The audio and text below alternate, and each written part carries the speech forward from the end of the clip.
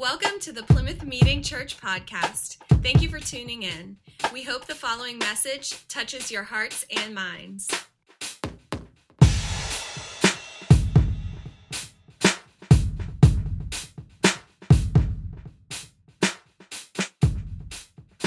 First Corinthians chapter 12, verses 12 to 27.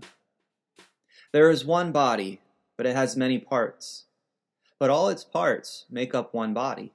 It is the same with Christ. We were all baptized by one Holy Spirit, and so we are all formed into one body. It didn't matter whether we were Jews or Gentiles, slave or free people. We were all given the same Spirit to drink. So the body is made up of just one part. It has many parts. Suppose the foot says, I am not a hand, so I don't belong to the body. By saying this, it cannot stop being part of the body. And suppose the ear says, I am not an eye, so I don't belong to the body. By saying this, it cannot stop being part of the body. If the whole body were an eye, how could it hear? If the whole body were an ear, how could it smell? God has placed each part in the body just as He wanted it to be. If all the parts were the same, how could there be a body? As it is, there are many parts, but there is only one body. The eye can't say to the hand, I don't need you. The head can't say to the feet, I don't need you. In fact, it is just the opposite. The parts of the body that seem to be the weaker are the ones we can't do without. The parts that we think are less important, we treat with special honor. The private parts aren't shown, but they are treated with special care. The parts that can be shown don't need special care, but God has put together all the parts of the body, and He has given more honor to the parts that didn't have any. In that way, the parts of the body will not take sides. All of them will take care of one another. If one part suffers, every part suffers with it.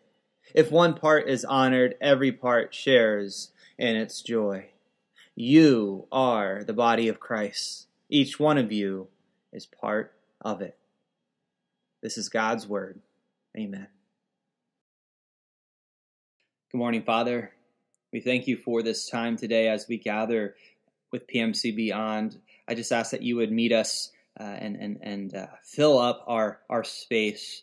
May we know your presence today, Lord. God, may you remove any obstacles or hindrances that are in our minds today, Lord. I just pray that our listening environment is just so suitable to learn from you today, God. Not just for more information, but we want transformation, Lord, and we know ultimately that comes from you. So, Holy Spirit, get your tools ready. Please work on us today. By your kindness, lead us to repentance. Challenge us, Heavenly Father. We want to hear from you today. And Father, as we consider shalom today and a shalom church, and we wrestle with this idea of peace, Lord, this world, as we see on the news, this world just seems to be just falling apart left and right. But as we look back in history, this world has been a hard place for a long time, since Genesis chapter 3. But Father, there is good news, and there is wholeness and completeness and harmony that we can seek out today. And we find that in you. We find that in your Son, Jesus Christ. And so may we be a Jesus church today as we listen in, and may we shape our thoughts around you, Jesus. May we shape our church life around you, Jesus. We want nothing else. And so, God, as we think about healing and shalom and peace and mending, we do pray for those who are broken and hurting right now, those who need healing, God. Father, we have a prayer request list, Lord, We pray for those individuals. We pray for healing. We pray for peace and comfort. May the doctors know what they need to do. May the pharmaceuticals, Lord, work. Those going through chemo or radiation, Lord, we just pray that that can be a good thing, Heavenly Father, that it works, Lord. Father, may new remedies come available, Lord. May new technologies come out to help curb things like Parkinson's and other chronic illnesses, Lord. We lift these things up to you, God. Ultimately, we look to you as the healer of all things. And we look to Jesus. We know by his wounds we are healed. And so we look to Jesus, we look to the cross, we look to the empty tomb. We continue to ponder these things. We continue to embrace the cross, suffering, lament, sorrow, but also joy and peace and love and freedom and new life and resurrected life. And God, help us to walk through the valley. We know you are with us. You do not forsake us. Lead us on the right path. And today, as we get into your word, as we get into this message, may the meditation of our hearts and minds be pleasing to you. Lead us where you want us to go. We are your church. In your name we pray. Amen.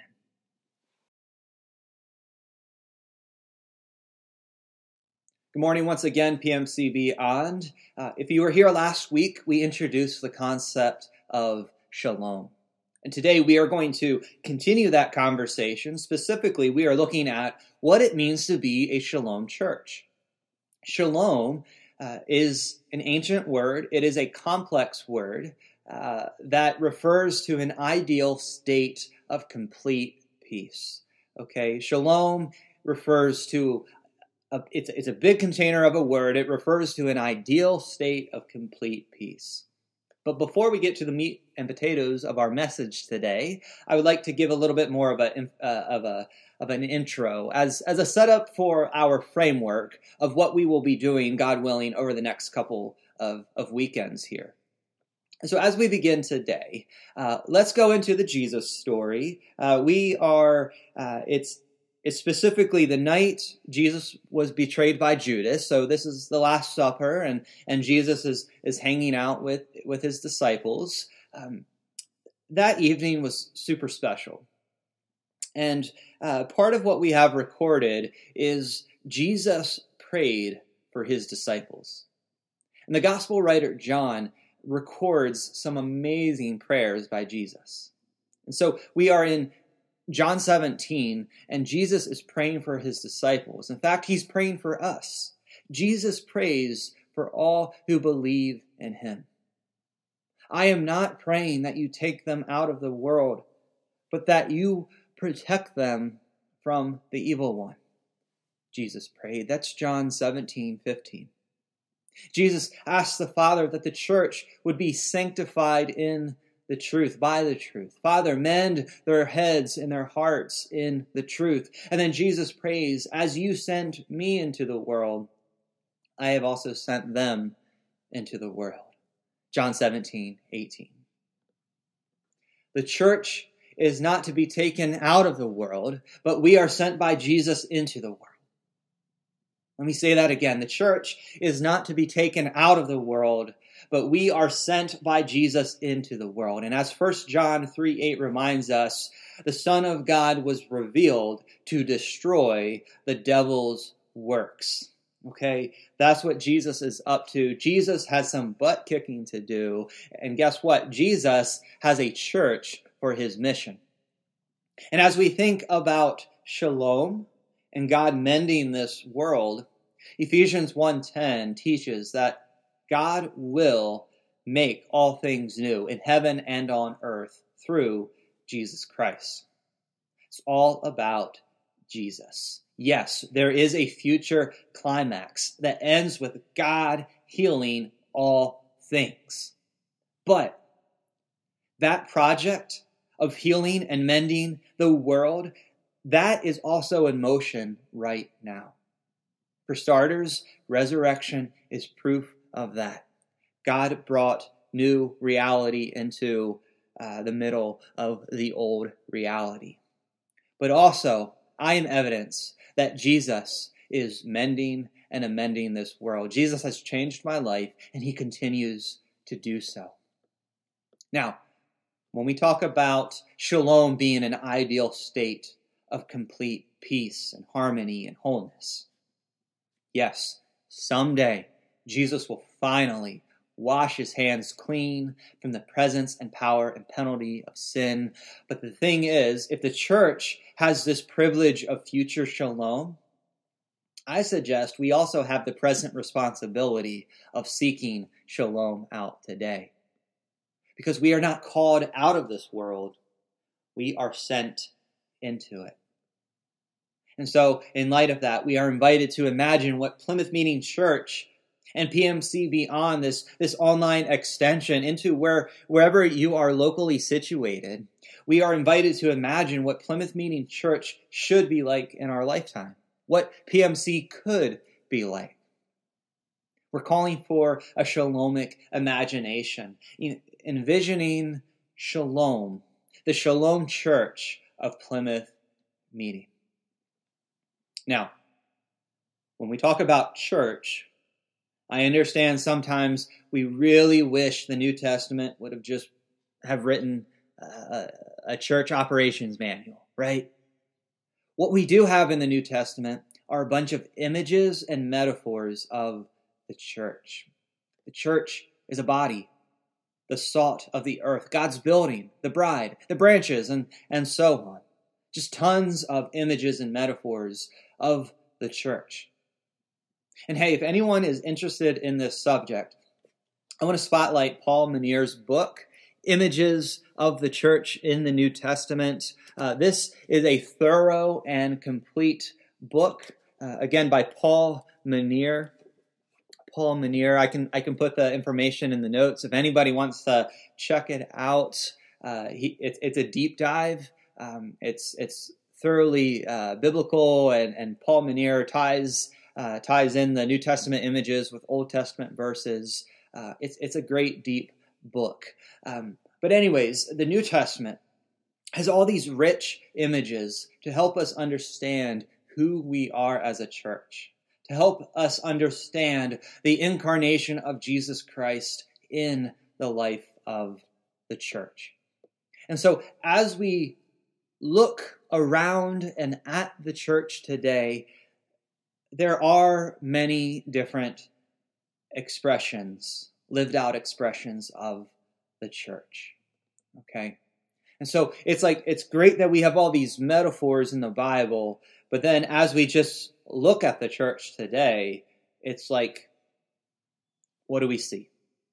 And so let me oversimplify and just kind of map this out very, very quickly. And again, an oversimplification here, but based on history, for starters, one, we could say the church looks like this.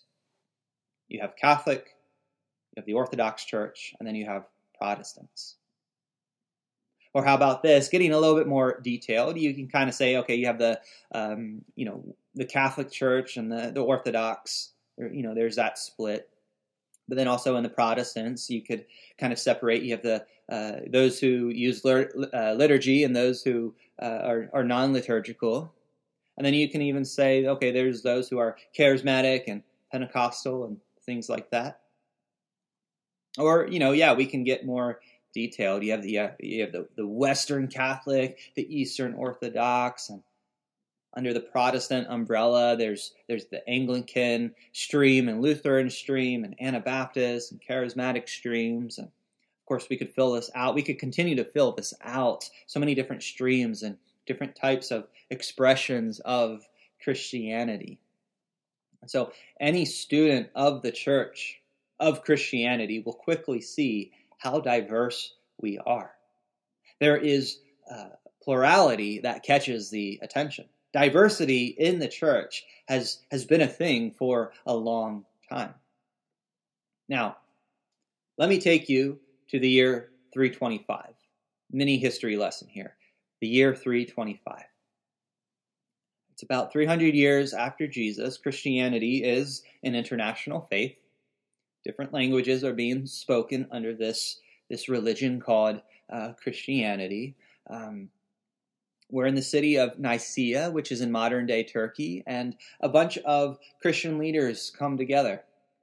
But in context here, in this 4th century world, there were theological conflicts, there were controversies, there were heresies and false doctrines floating around, and naturally, this 300-year-old church, just naturally, there was pressure to consolidate some beliefs. The church wanted to consolidate some beliefs so that they could defend them. And so coming out of Nicaea in 325 is what we call the Nicene Creed. It's an attempt to unify the 4th century church. And then 56 years later, in 381, in the city of Constantinople, the creed was updated, and that's if you know the Nicene Creed, this is what you might be familiar with. And so we have this great creed that's really old, and it continues to be used today. But here's the thing: the creed says this about the church. It only says this about the church. It says, we believe in one holy, Catholic, apostolic church. Okay, we can affirm this statement, and we can back this up with Scripture. It's a good statement. And for the most part, these are the traditional marks of the church. The body of Christ is one. It's holy. It's Catholic or universal. And it's apostolic, meaning there's a sending, a missional sense to it. Now, drawing from the authors of Howard Snyder and Joel Scandrett, they point out that these traditional marks of the church, they only tell half of the story. These authors flesh out that these traditional marks of the church have more to say. Like there's another side to these traditional marks, and so. This is what they point out. The church is one and diverse. The church is holy and charismatic. The church is Catholic or universal and local. The church is apostolic as well as prophetic. And so over the next couple of weeks, we are going to continue to consider what it means to be a shalom church. And we will do so by using these marks of the Christian community. And let me say, I think the key is to hold these traditional marks in healthy tension. And so let us consider today that the church is one and the church is also diverse. So I'm going to give you just like 15 seconds to stretch, just to kind of like reset. We're going to get into our like meat and potatoes now, as I said. We're going to get into it now. So let's give you 15 seconds, stretch, breathe, take a sip of coffee, and then we'll come back to this.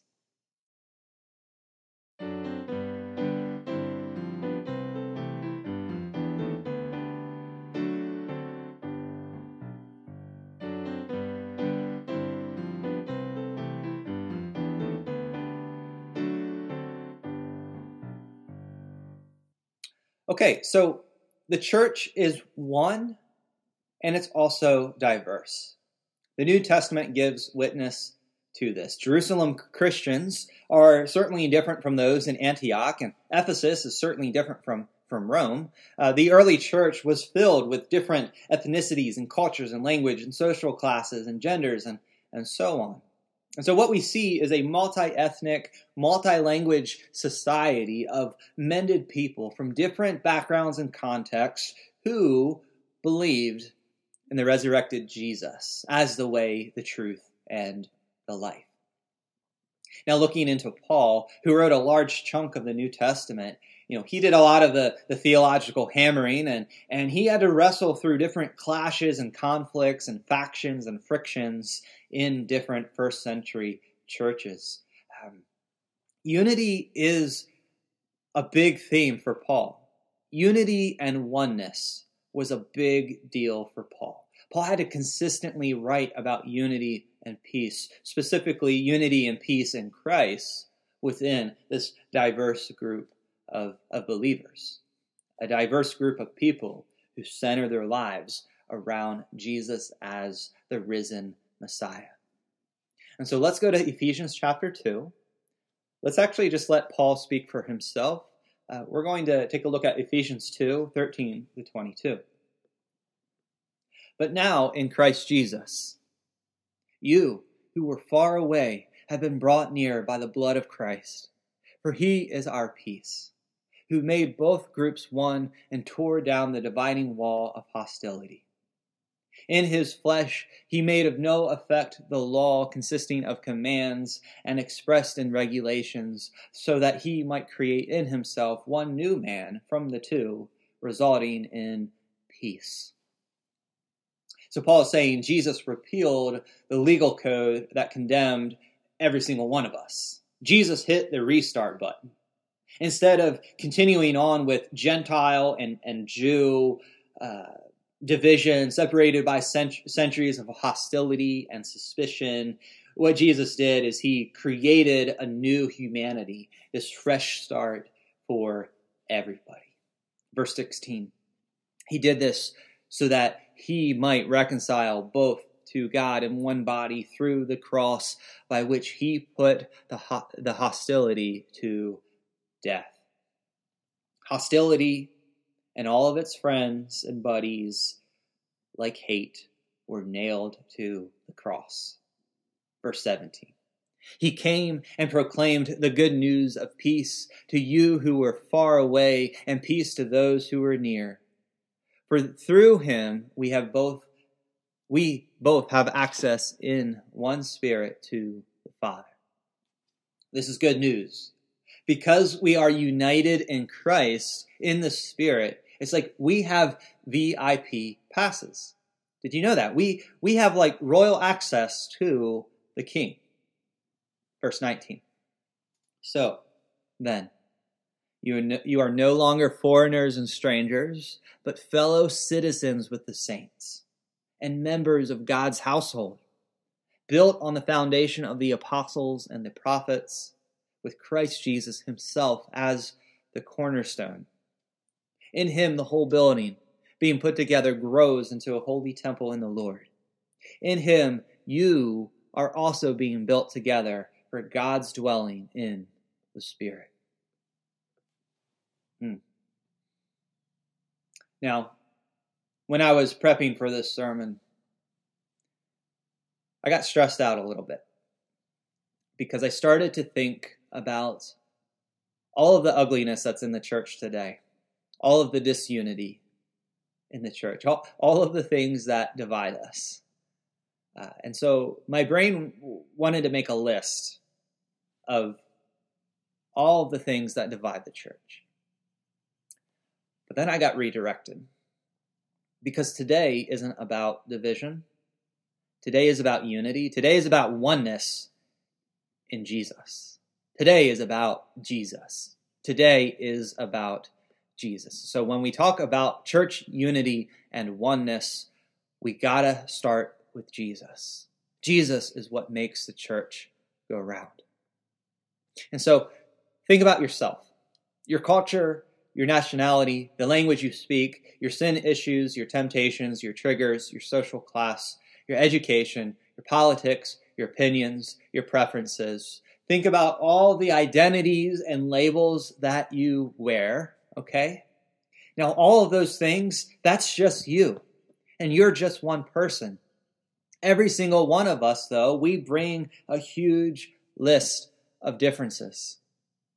Now, in terms of salvation, Paul says, before Jesus, you were far away.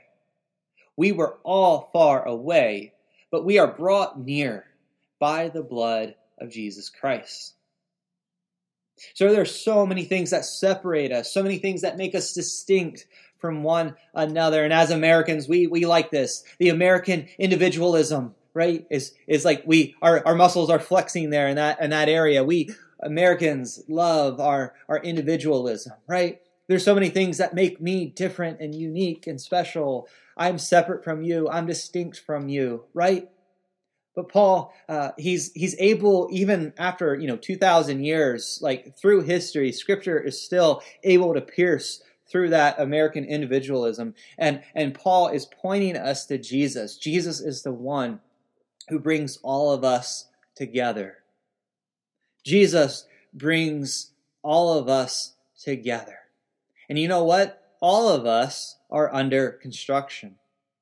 We are all part of the household, the family. And again, we're still being built. We are all under construction.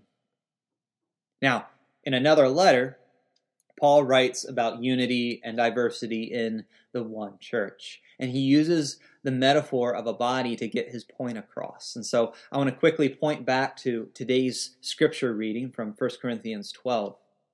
The body is one, but it also has many parts. And all the parts of that body, though it's many, it's one body. But then Paul says, so also is Christ.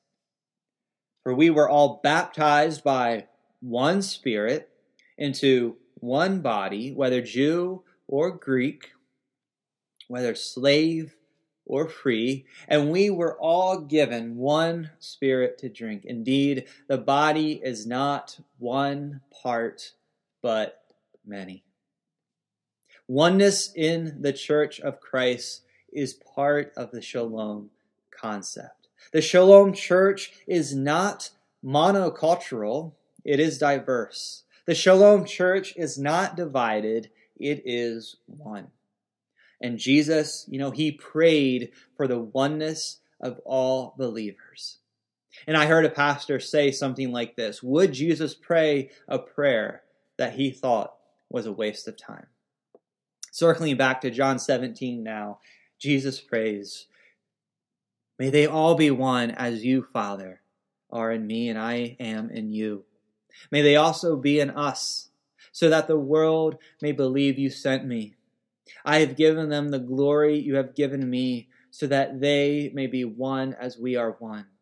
I am in them, and you are in me, so that they may be made completely one. That the world may know you have sent me, and have loved them as you have loved me. It is Jesus who makes the church go round. It is Jesus and his saving grace that unites a diverse group, a bunch of sinful ragamuffins. But Jesus brings us together. Now the struggle is we still live in a Good Friday world. Okay?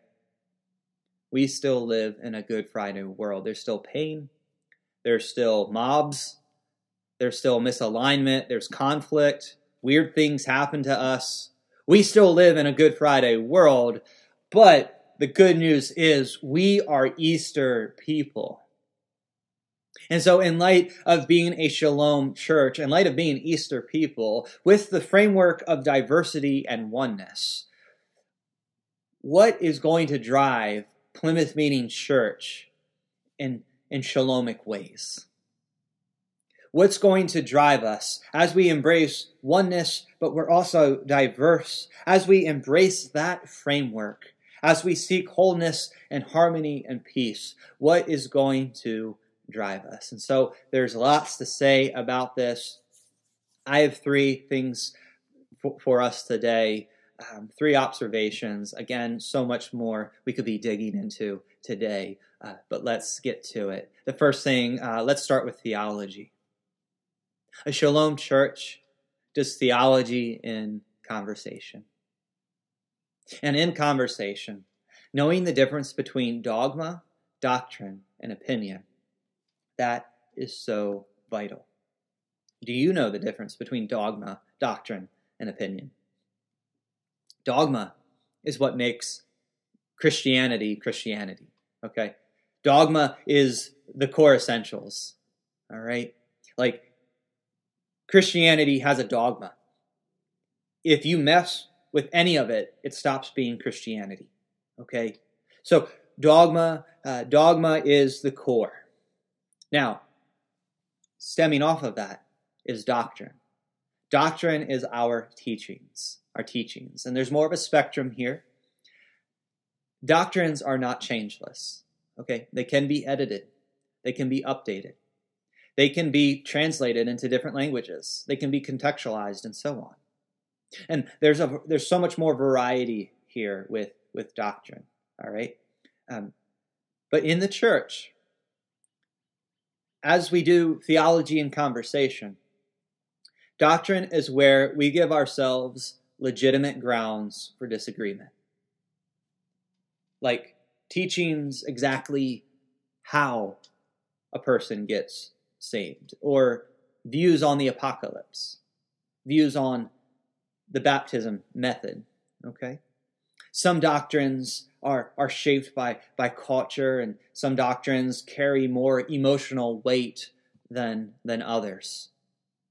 There are some topics that you can slice and dice and get into and dig your teeth into, and you're just fine. There's other topics that if somebody messes with that might be a triggering point. You might get way more emotional. You might get like some doctrines carry so much more of a personal weight and emotion, and we need to be aware of that. We need to be aware of that. Now, opinion is everything else. Okay, opinion is just things that you find interesting, but it's really not important. And so, as we contend to be a healing community, a shalom church, when we have conversations, we must do a good job at distinguishing between these three. Dogma-wise, the Amish are Christian, but certainly we hold different doctrines and opinions on how to live out the Christian life. All right? It is important to check ourselves, our preferences, our opinions. It is important to see if we're elevating a doctrine to the level of dogma. We also need to check our assumptions. Sometimes we cannot just assume that everybody has the same understanding on a certain subject or topic as you do. So in community, this takes humility, it takes curiosity, and a willingness to learn from the other. Guess what? We don't agree on everything, but we can certainly talk about it. Theology is a conversation. Now, second, a shalom church is values-driven. Values-driven. So many churches have similar visions and ideas of what they should be doing in their community, but not all churches operate under the same values. Churches certainly need vision. Vision tells us where we're going, but it's our values. It's those like non-negotiables where we're just going to agree like, okay, here's our values, here's our non-negotiables. It's our values. That's what holds us together. This is what drives us in our day-to-day. What we give worth is the values that we give worth to. That's what's going to drive us. That's what's going to drive us. And so values are ingredient to culture making. I would love to go on here for a little bit more, but I just want to share with you right now at Plymouth Meeting Church, Ministry Council and myself, we're in the process, we're in the conversation. We're actually talking about our values, our distinctives, our non-negotiables. We're trying to get dialed in with who we are as a church in the Philadelphia suburbs. We are in the process of figuring that out. What drives us as a one united church in Plymouth Meeting? Now, third, a shalom church is a community of faith, hope, and love.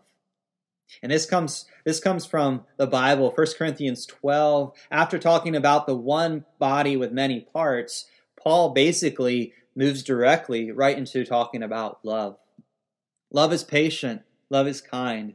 It does not envy. It does not boast. It is not proud. It does not dishonor others. It is not self-seeking. It is not easily angered. It keeps no records of wrong. Love does not delight in evil, but rejoices with the truth. It always protects, always trusts, always hopes, always perseveres. Love never fails. Today, we see things in part, but someday we will get the full shalom look. When completeness comes, what in part will disappear, and we will see shalom, shalom himself, face to face, faith, hope, and love. The greatest of these is love. And so that the diverse yet one church is a community of faith, hope, and love. Andy Crouch, an author, reminds us, if we are known mostly for our ability to poke holes in every human project, we will probably not be known as a people who bear the hope and mercy of God. And so I emphasize Plymouth Meeting Church is a faith community. We have confidence in the finished work of Jesus Christ. I emphasize today that Plymouth Meeting Church is a hope community. We have a sure hope that God will certainly mend all things. We don't understand everything about redemption and glory, but we can lean into the hope in which Jesus has called us to. And finally today, I emphasize that Plymouth Meeting Church is a love community. We have love for God. We have love for each other. We have love for our neighbor, both local and global neighbor. We have love for creation. And we all need to expand our love in those areas. Okay? There is always room to grow in our ability to love. We know God loves this world, and we know that, and we join in with what God is up to, what Jesus is up to. Jesus is on a mission, and we are sent into this world to be his co-workers. We are empowered by the Holy Spirit, and we know as we consider shalom, as we consider what it means to be a shalom church, marked by oneness and diversity, marked by faith, hope, and love, we know that we are sent out. God's love has been poured into our hearts through the Holy Spirit that has been given to us. God's love has been poured out into our hearts, and we can now pour that out into others. Jesus' love, Jesus' peace. The world needs that. And the church has a big role in that process. Come back next week, and we'll continue this conversation. God bless everybody. Amen.